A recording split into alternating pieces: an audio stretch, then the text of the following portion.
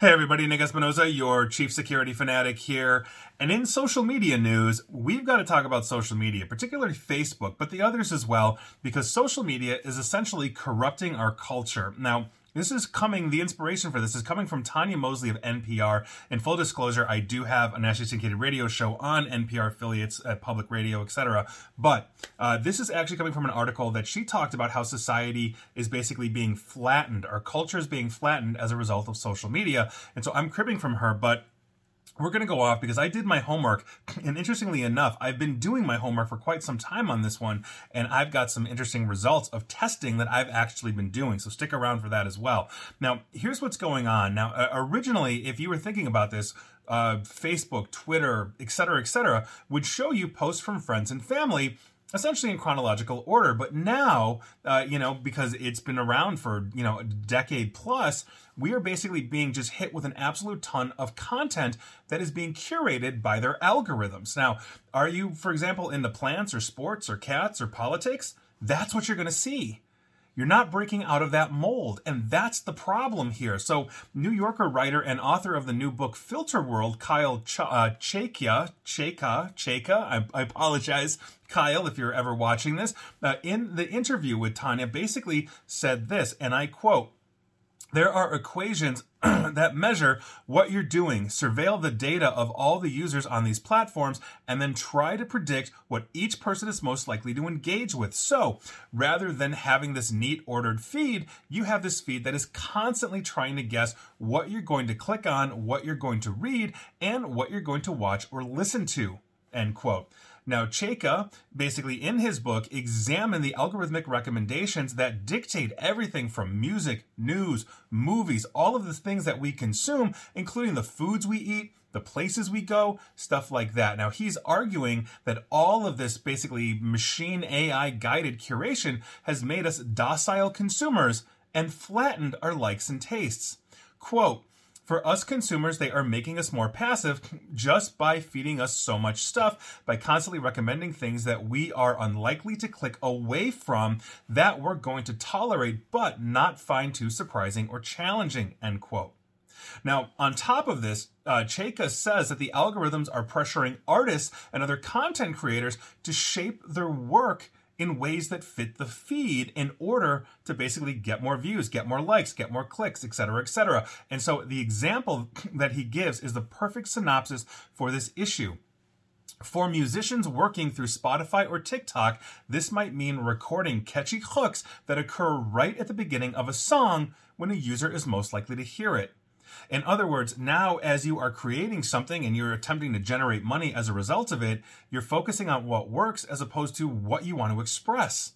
And I think that is one of the big problems that we are now seeing as a result of this just constant bombardment of advertisement. Now, from the interview that was posted on NPR with Chayka, there are 2 points, like real points that stand out. And he had many good points for the record in this interview. I highly recommend you go listen to it. It's on Fresh Air, or you can read the article by Tanya Mosley. But he basically answered on this point on how algorithms impact journalism. And I think this is an important one. And I quote directly, "Algorithmic feeds, I think, took on the responsibility that a lot of news publications once had. In decades past, we would see the news stories that we consumed on a daily basis from the New York Times front page, on the print paper, or as on the New York Times homepage on the internet. Now, instead of the publication choosing which stories are most important, which things you should see right away, the Twitter or X algorithmic feed, for example, is sorting out what kinds of stories you're consuming and what narratives are being built up. We now have TikTok talking heads and explainers rather than news anchors on cable TV. So the responsibility for choosing what's important, I think, has been ported over to algorithmic recommendations rather than human editors and producers." And he is completely correct on that point. And the reason being is, and I see this all the time, especially like there's been an explosion of these, at least in my experience with now the conflict that's going on between Israel and Hamas or Gaza. I'm not adjudicating that, but the point is now I'm seeing a ton of videos posted of people like just basically breaking down the conflict. The problem is there's no vetting. They're not experts. They've got opinions. And I think this is a super, super important thing. I know that when I write articles, whether it's for Forbes or Smerconish.com or other publications, I have to get through an editor. I have to prove what I'm saying. If I have an opinion, I have to back it up with actual evidence. And I cannot just fabricate this or go off on a tangent unless I'm explicitly saying I have no evidence for this, but this is my hunch. And I'm very clear on those points. But people speak in hyperbole, or people speak that as if their logic or their opinion on something is a conclusion or a fact.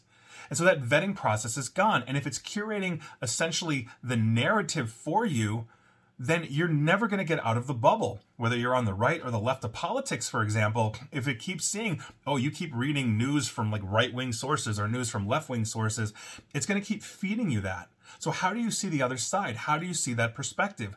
Every morning I wake up and I read news, and I specifically make sure to read news from both sides of the political spectrum because I want to understand what's going on, not just in the United States, but in the world. And I think that's something that is missed by a lot of people. Now, finally, he also spoke on this point on how passive consumption affects how deeply we think about culture. And I think this is the death knell and the longitudinal issue that we have here that I think is driving a lot of this. Quote, I think passive consumption certainly has its role. We are not always actively consuming culture and thinking deeply about the genius of a painting or a symphony.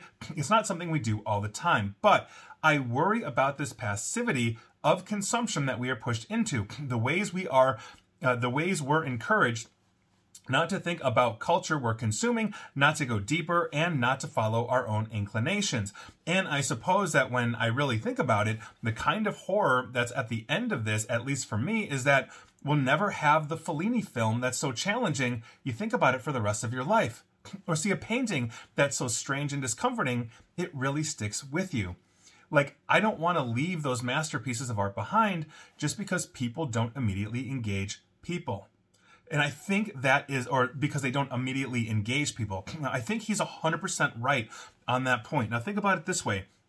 If we are not being challenged, how are we being challenged in other things? In other words, if I can't get out of my comfort zone to see a film or hear an opinion that makes me uncomfortable or whatever it is, I am more prone to close myself off to those things. I am more prone to, let's say, less engage in, let's say, a dialogue. And so if somebody, let's say, on the political spectrum that's opposite of me or, whatever, has an opinion, I'm more prone to say, well, you're just completely wrong. I'm going to ignore you. I don't want to hear your opinion. I'm going to stay with the facts. This is the confirmation bias bubble, and he is 100% right in how algorithms are actually enforcing that we are staying in that confirmation bias, that bubble that we are creating, and we're having a very hard time breaking out because our news is being ingested by algorithms that continue to feed us things that we will linger on so they can make money. That's a huge problem. Now, the other side of the coin here, and this is outside of the NPR article, and thank you, Tanya Mosley, for letting me paraphrase you or quote you, as well as Kyle Chakia, because I think I'm going to go read his book now. But the other side of this coin here, outside of that article, is that how essentially Facebook has shifted from being an actual social networking or social media site into essentially an entertainment site. And I think that's the detriment of us all. So I did my homework and I decided to basically get into Facebook and do this experiment. Now, I wanted to see how many posts I saw for ads or pointless videos or Facebook groups, that are simply entertainment where you argue or, you're checking out whatever it is you're into, news articles that really aren't news articles, they're sponsored content because they're all doing that now, until I saw one of two things. How many of those pointless things am I going to see, advertisements, videos, blah, blah, blah, until I see either a post from an actual human friend on Facebook, quote unquote, or a post about a legitimate news article. For a legitimate news article. And by legitimate, for the record, obviously, one, not sponsored content by a news source, but also not pointless entertainment news like what Kim Kardashian is up to. I don't care about any of that. I'm talking about actual news, major events happening around the world or in the United States, basically politics, what's going on, let's say with the primary, all those kinds of things, even the weather. Is it as it's legitimate news? Because we get a lot of snow here in Chicago. The results were basically disappointing if you're thinking about it from a human standpoint. So as I was scrolling, I went through 16 ads, pointless videos, sponsored content until I saw one legitimate news article. And then I went scrolling again after that news article, and it took 122 different things of pointless stuff, news articles, videos, all that crap, until I saw a post from one friend. Another 29 scrolls, and I got more news. And then one scroll to another news article, and then 36 scrolls to other news, and then 40 to see another friend. And so if you're looking at that, you are looking at basically every 100 plus scrolls, I'm seeing a friend post. If this is social media, if this is social networking, it's not connecting us anymore. And so I may see the random one, or maybe I've got a friend that likes to argue with me on Facebook, so maybe he or she is going to see my posts more and therefore be engaged because they're angry. You know, if, let's say it's politics, whatever it is. But that's insane. Facebook is no longer connecting or informing us. It's literally just there for ads and entertainment. And that's absolutely pointless. So why are we even on this platform anymore? They're data mining us. They're basically feeding algorithms. And now Zuckerberg is trying to work on human-like AI intelligence. Do we really want this guy to have that? He's a robot. So I'll leave it with you for that, but I think this is absolutely crazy, and that's where we are in society. And it's not just Facebook, it's all of them, but it is literally corrupting culture.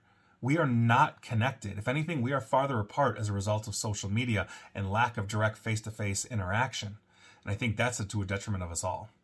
And please like, share, follow me here on Facebook and Twitter at NickAESP, where hopefully you will see me, and I'm not sponsored content usually, unless I'm ragging on Facebook, in which case I usually do. So I might actually sponsor this one, I'm not sure. And as always, stay safe, stay online, and please attempt to stay private. Thanks everybody.